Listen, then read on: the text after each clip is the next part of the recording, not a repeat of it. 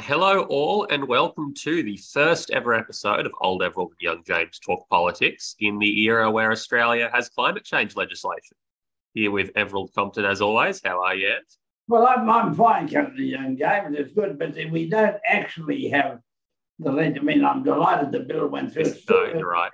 through the Senate, and I noticed that the Senate's going to hold it up with some sort of inquiry. But anyway, we've taken the first step. It's through the House, and I think that's where it goes. But let's talk about the climate bill to start up. It did get through the House by a very considerable margin because the opposition is obviously in a very much low numbers, but the independents and the Greens finally voted with the government with a considerable victory.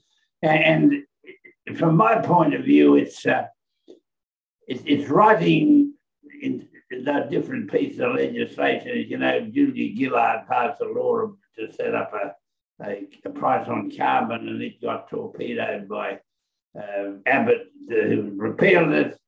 And so we've been through 9 years of almost dark ages about the climate, and I think the symbolic thing is that this bill, even though it's true to go through the Senate, I think they'll have the numbers in the Senate, eventually, it is a huge step to right a decade of negligence. What's your view? I mean, I think it's not controversial as between us that 43%, even though it's a floor and not a ceiling, is still probably too low, 43% emission reductions by 2030. And I shouldn't even say probably too low. It is too low. That's a scientific fact. But net zero by 2050 is still, something to aspire to. And if we can get there sooner, and if in the future, maybe after the next election, for example, there could even be a stronger teal crossbench, stronger Greens representation, and a more emboldened Labor Party to push that floor up from 43% to 57 to 70 to something like that. I know Kylie Tink, one of the independents, one of the teal independents, was pushing for a 75% by 2030 reduction, for example.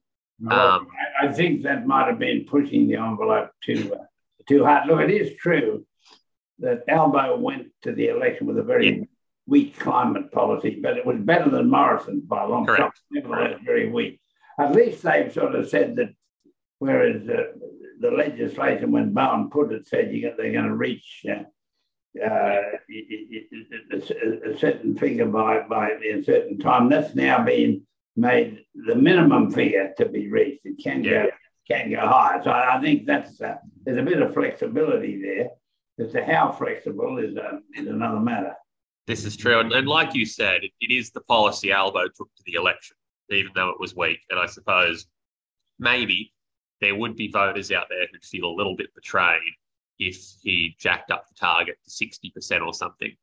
Conversely, the Liberals broke election promises all the time when they were in power and no one cared. But it always seems like the Labor Party comes under strict scrutiny for those sorts of things, and feeds into those pretty biased media narratives about how you can't trust the Labor Party with the economy and the like.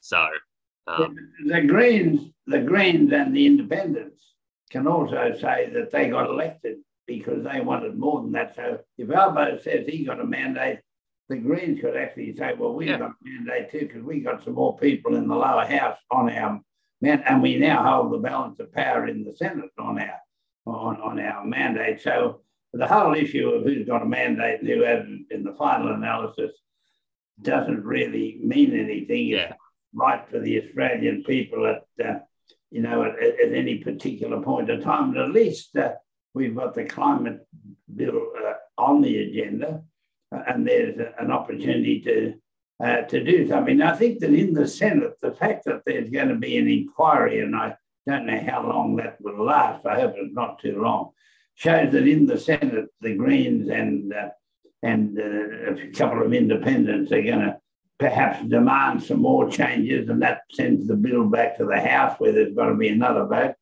And so there's a bit of toing and froing going on, but I think one way and another there is going to be a basic climate bill for the first time in a decade that's got to be a good thing. And I think we've now got to get onto the positive in this whole matter.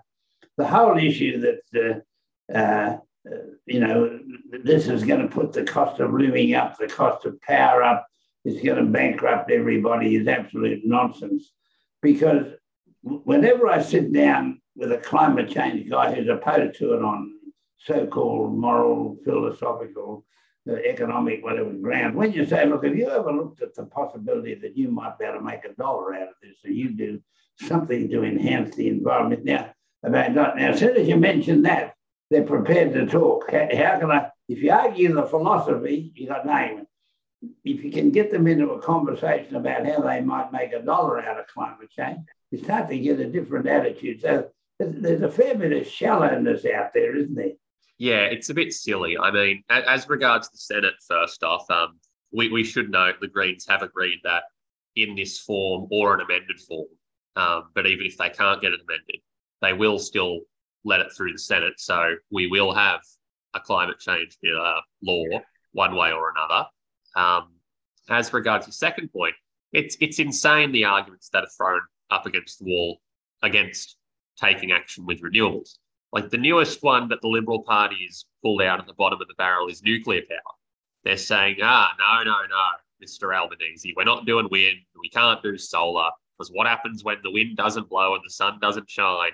We have to do nuclear. Now, this comes out, they've done this ever since the election.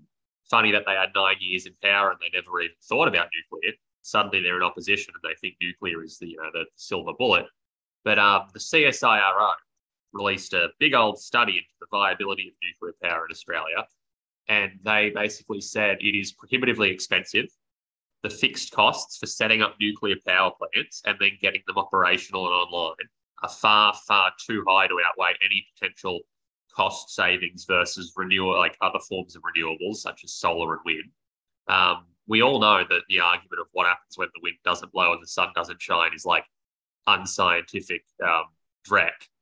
But because, like any other form of energy, renewable energy can be stored. I'd like to introduce Peter Dutton to the concept of a battery. But at the end of the day, when it boils down to it, all the science says renewables are cheaper, greener, cleaner, and better for the environment. Because obviously for the individual household, setting up solar panels may be expensive, especially if you're renting or you're under mortgage stress. But for the government, for the power grids, for the suppliers, and then for the end energy consumer, we've seen on the news in past months, our coal and gas plants just breaking down because they're old and crap and not fit for purpose anymore. That's why renewables on a cost basis, both for the supplier and the consumer, are so much cheaper in the modern world. They're more efficient. The money is with renewables at the end of the day. So like you say, even if you can't get someone on moral grounds, you can tell if they're a real kook or just accidentally but innocently misinformed if you put the science about money to it.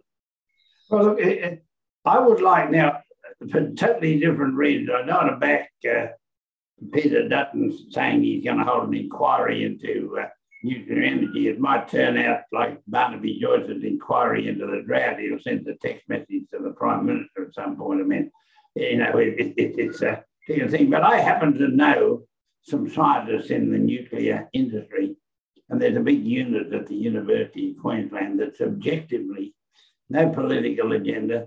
They've got some donors who are backing them, and the donors aren't mad right-wing people. They're scientists with a bit of money, I happen to know. And they're looking into uses of nuclear energy, not just power. And they're pointing out that in modern medicine, in surgery, nuclear energy has a role to play in surgery. And we now make some nuclear energy at Lucas Heights, which enables hospitals to use nuclear energy. Now, the use of nuclear energy for things other than power is something that could well be looked at. Now, I'm not sure that that's what Morrison's trying to do, but I'm a backer of these fellows at Queensland University who are objective scientists saying, how do we use nuclear energy for good purpose in the world? And I don't think that ever should be squashed.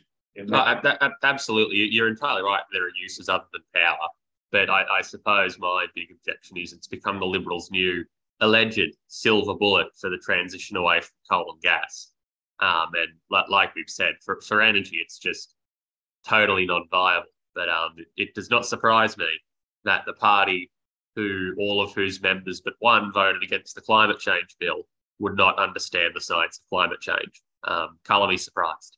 And the point is that if you did build a nuclear energy plant, it's not an immediate. By the time you did all the research and did everything and got your nuclear plant somewhere, and there was some community somewhere in Australia that was happy to have it right next door, and you got to convince some community that they're not going to be the next Chernobyl. And part of it would take 100 years to actually get a viable nuclear energy, which was cost effective.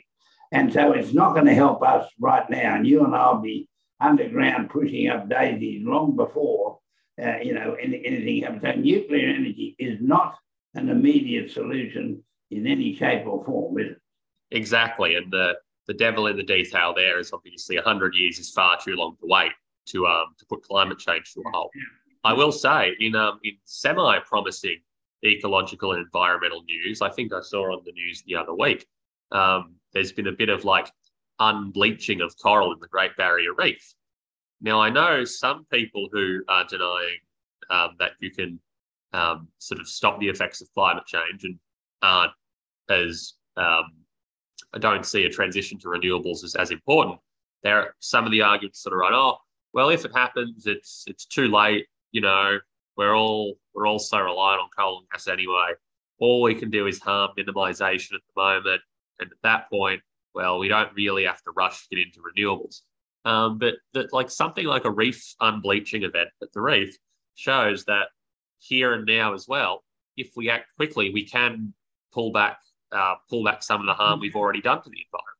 We can. There is, and the reef has certain restorative powers, provided you can get clean water. It's got restorative power. But let's just move on from that for a moment to Nancy Pelosi going to Taiwan. Now, I noticed that the Chinese government has now put sanctions on Nancy Pelosi.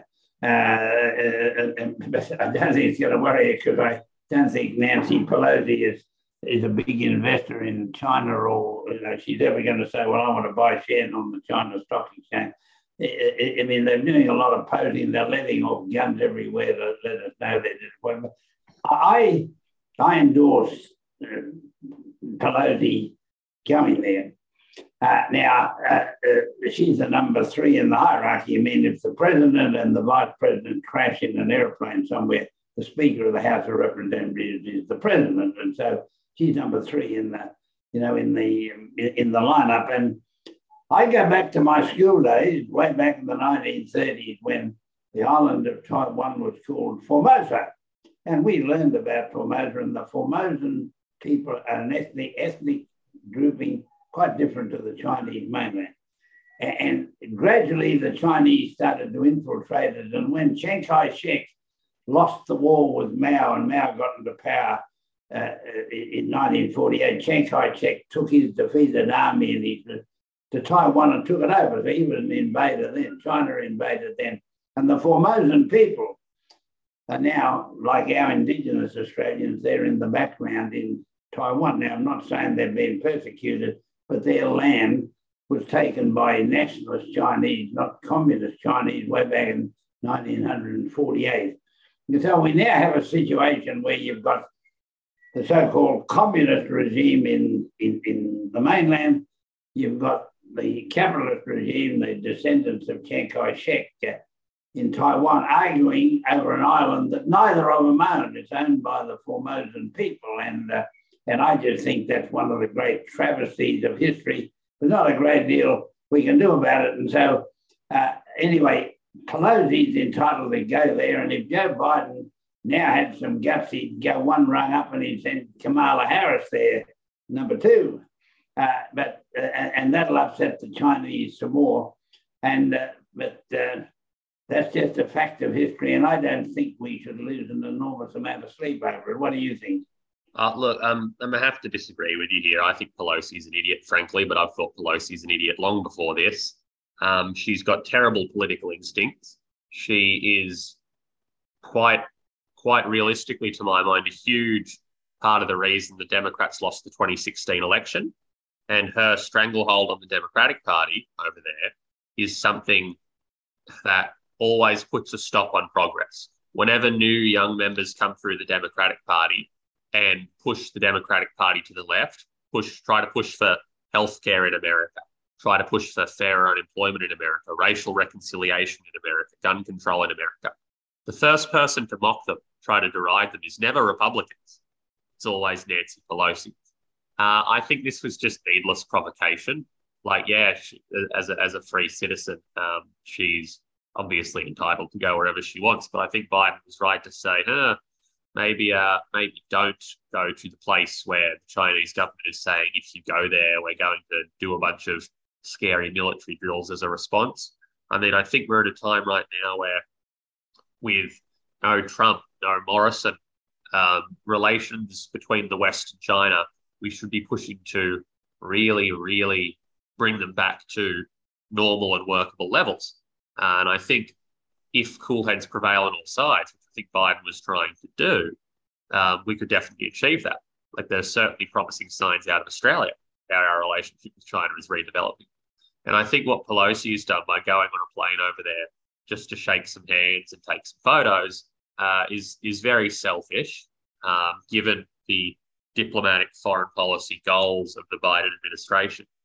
But that's just it. But she's got a political reason for going. First of all, I've read a book about Nancy Pelosi's life. Now, while I think her time has probably come to ride off in the sunset, she has done, while she's done some things that you and I want to debate, she has done, one or two good things. But the whole reason why she went right now is that her party, the Democrats, are about to get a hiding in the November congressional election. They may well lose the control of the House and the Senate.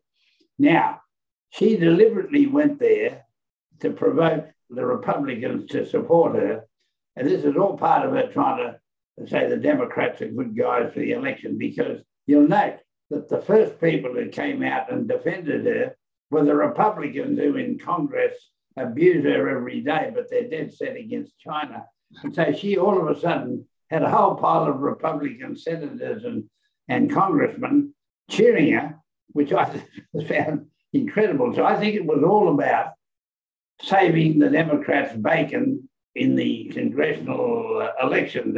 Am I too cynical? I don't necessarily think you're wrong. That might be your intention. But I think in terms of actually getting people to vote for Democrats, that's simply not what will convert people. Like, here's a funny thing with the Democratic leadership. In 2004, the top, second, and third Democrats in the House of Representatives were Nancy Pelosi, Jim Clyburn, and Steny Hoyer. And in 2022, the top three Democrats in the House of Representatives are Nancy Pelosi, Jim Clyburn, and Steny Hoyer. Now, since 2004 in the Congress, the Republican Party, none of their top three at the Congress at the time is there anymore, replaced with new, fresh faces. And I think we're in a very different political climate to 2004. And this isn't to say just because Pelosi, Clyburn, and Hoyer are old, they're not very good at their jobs. It's more they're still doing politics with 2004 glasses on, rather than 2022 glasses. That could be. Yeah, that could be. Yeah. Well, it'll be very interesting to see how this goes now. My attitude is that Australia should stay out of the battle. And yes, absolutely. That the Americans, do their thing. And the only time that I would get a bit upset would be if there was any threat against Japan out of it all. And I noticed that the Chinese have lobbed a couple of rockets in Japanese water. And anyway, that's where we go. But I think we should spend a little more time on the good and bad guys of the week before we run out. I'd like to say that my good guy of the week, and I presume we call male and female guys now, is Tanya Plibersek, who is a friend of mine. And she has, in principle, and I think it's going to follow through, said she's going to block Clive Palmer's coal mine. Now, this is not his coal mine that he's been trying to build railways to out in the Galilee Basin. This is a coal mine right next to the coast and not far from the Barrier Reef, where it'd be very easy for the runoff from the mine to get out onto the reef, no matter how you clog it up. And And so she knocked it back, and old Clive will probably go to all the courts in the land, and some lawyers are now going to make a hell of a lot of money while Clive goes to the courts. I don't know whether your law firm can represent Clive, James, but you'd make a hell of a lot of money. Clive's going to spend a hell of a lot of money going to the courts over this. But I thought Plibersek had a lot of guts to do this. But what's impressed me is she has not taken a lot of flack from the right wing in Australia over it, because a lot of the right wing in Australia don't want to appear to be supporting Palmer. And so I thought it was a courageous decision, and it's probably the forerunner of some more courageous decisions to stop certain coal mines. And now I don't think she's going to ban every coal mine, because there are some coal mines further inland who would meet all the environmental qualifications. I think she'll be balanced. But I thought her opposition to Palmer in this was a landmark one, and one in which I think it was good that it was Palmer that she banned, not some remote little company, because I think she could be well aware that there's a lot of the Australian public would endorse anything she did against Palmer just because it was against Palmer. But she made a good, legitimate decision. How do you see it? Well, exactly. Like I'd love to see a stopper on all new coal and gas projects, but I think you're right that the journey of a million miles begins with a single step. And to quote from the WA Attorney General, John Quigley, in his private text to Mark McGowan that was just recently released, to put the big fat man on his big fat ass, specifically referring to Clive Palmer in those texts, was the WA Attorney General, is always a good idea. Like Palmer is, he outed himself the past two elections as a scum on the butt of democracy. There's a little pimple that needs to be popped, and it's very, very good to see any action by a government that basically says, no, Clive, we don't want you here. Like subverting democracy by trying to money launder votes to yourself, to anti-vax parties, to One Nation, to the Liberals through a $80 million ad spend is frankly undemocratic. And you could really probably see, and Clive will probably argue this in the courts, that this decision was politically motivated. Even if it was partly politically motivated, it can also be justified on environmental grounds. And just a little legal lesson: if you challenge a decision for improper purpose, improper motive, i.e. Clive alleges Tanya used her cancellation powers for political revenge rather than environmental reasons. From memory, if you have multiple purposes for the exercise of a power, one of which is illegitimate, one of which is still legitimate, then you can still exercise the power that way. And there are definite huge environmental concerns. So. Tanya's my hero of the week. Now, take it, you were saying your hero of the week is the guy that's taken on Clive over in Western Australia. Is that what you're saying? No, actually. So I'll start with my bad guy of the week while we're on Palmer. I'll come to my good guy of the week later, but my bad guy is Clive. His defamation trial against Mark McGowan just wrapped up. That's where, in evidence, those texts about the Attorney General wanting to put the big fat man on his big fat ass came out. They got read into the public record, which is always fun. So Palmer sued McGowan for defamation when for some press conferences McGowan did, where when Palmer was trying to get into WA and the hard border wouldn't let him, Palmer was demanding the hard border be brought down. McGowan said some things, called him an enemy of the state, rah, rah, rah. And so Palmer sued him for defamation. Now, McGowan, because he was dragged into the courts, launched a countersuit against Palmer because Palmer started comparing him to Hitler and to Stalin and to a bunch of other evil figures in history for maintaining the hard border. When all was said and done, after who knows how much public money was wasted in court time, Palmer won $5,000 and McGowan won $20,000. So it's a points victory to McGowan. But the reason I picked Clive as my bad guy of the week is because he's the one who launched the action to begin with. He dragged McGowan into the courts to begin with. And I mean, I think he was just hoping to prove a point. But in the end, McGowan proved the point 4 times as much by getting a $20,000 award. Now, Justice Lee, who heard it, normally in a legal case, costs follow the event, which means if you win or you win more, the other party has to pay a bit of your legal costs. But because of the amount of money pissed up against the wall by both parties, both by Clive and by the taxpayers of Western Australia, Justice Lee ominously reserved the question of costs, which means even though McGowan won more, he's going to say, oh, I'm not just going to award costs to the winning party. I'm going to think about it and come to a decision later. And most lawyers are saying what he'll probably do is make each party pay their own costs. And each party's legal costs would be well into the six figures and would easily eat up any damage award they got. So play stupid games. Well, that was your bad guy. Who's your good guy? My good guy of the week, again, another parliamentarian, another lady just like yours, Bridget Archer from the Tasmanian Liberals, who crossed the floor to vote for climate change legislation. That is awesome. That is brave. And I'm happy she finally got to be a part of making some climate change legislation because she certainly deserves to. Not making my good guy of the week this week, but deserving a shout out is the Nadesalingam family, who've just been given permanent visas to Australia. The Biloela family is officially home because what happened last time with Jim Chalmers was Jim gave them bridging visas. Now they are here permanently, which is also awesome news. So I suppose I got two good guys this week. Well, no, that's good. And look, I think the Liberals in Victoria will be planning now to disendorse Bridget Archer for the next election, at which point she would run as an independent, and I think she would win the seat as an independent, and then she could act the way she wants to without worrying about the Liberal Party forevermore. And so the Liberals will never take, the right wing will never take this stuff lying down, but I think they'll do her a good, good turn. But now, look, my bad guys of the week, well, there's actually two of them, I suppose. One is the way in which when the climate change bill was going through the House of Reps, it was clearly obvious to even the dumbest person in the building that Albo had the numbers. The Greens were going to vote with him and the Teals were going to vote with him, and a couple of other independents were going to vote with him, like Andrew Wilkie and whatever. And he was going to win.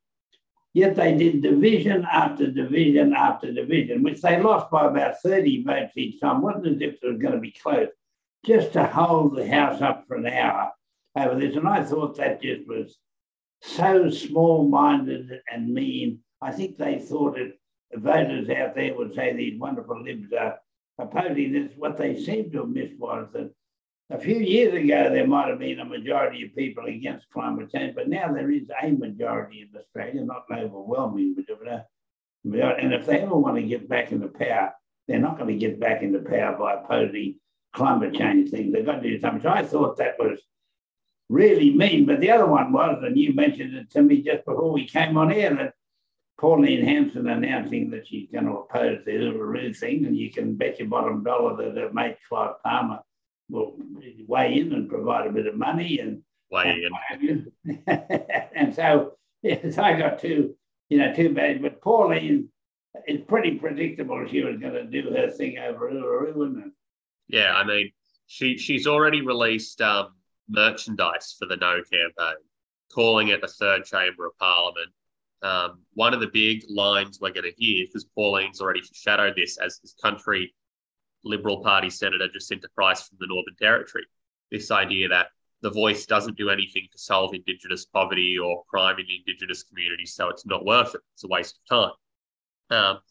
False for fairly obvious reasons, but if anyone's sort of flirting with that idea, like a consultative body for Indigenous people to be able to have their say on legislation affecting them will obviously lead to better tailored community outcomes for future legislation about Indigenous poverty, for future legislation about Indigenous crime.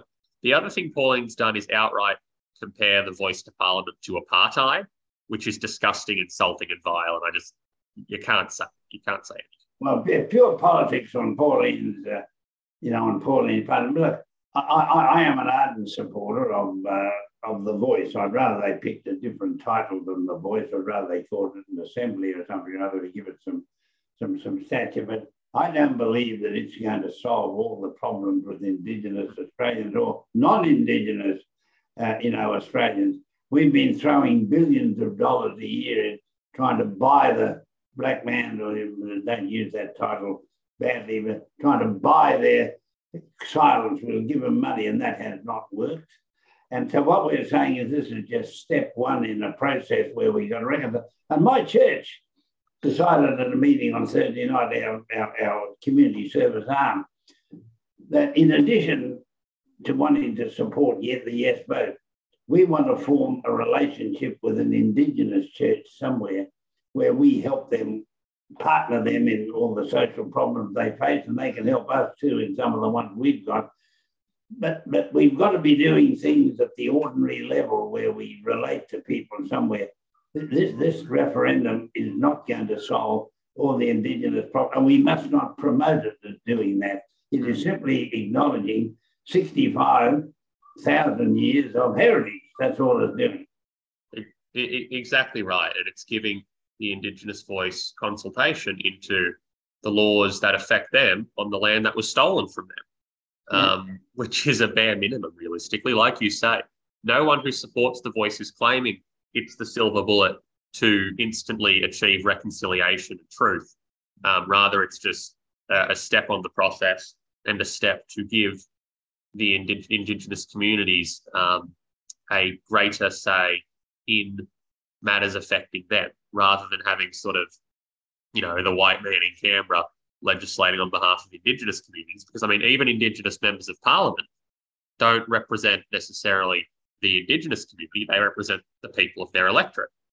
Whereas this voice will give the Indigenous community a way to voice, not veto, voice opinions on issues affecting the Indigenous community. It can only be a step in the right direction. Well, I think we've run out of time now, James, but we've had a good year. It's amazing how many good and bad guys we want to talk about. We've had a few more up my sleeve, but we can save them for some other time. But Parliament goes into recess for a couple of weeks now before it comes back. But there's a few things that are going to hit the fan in various ways.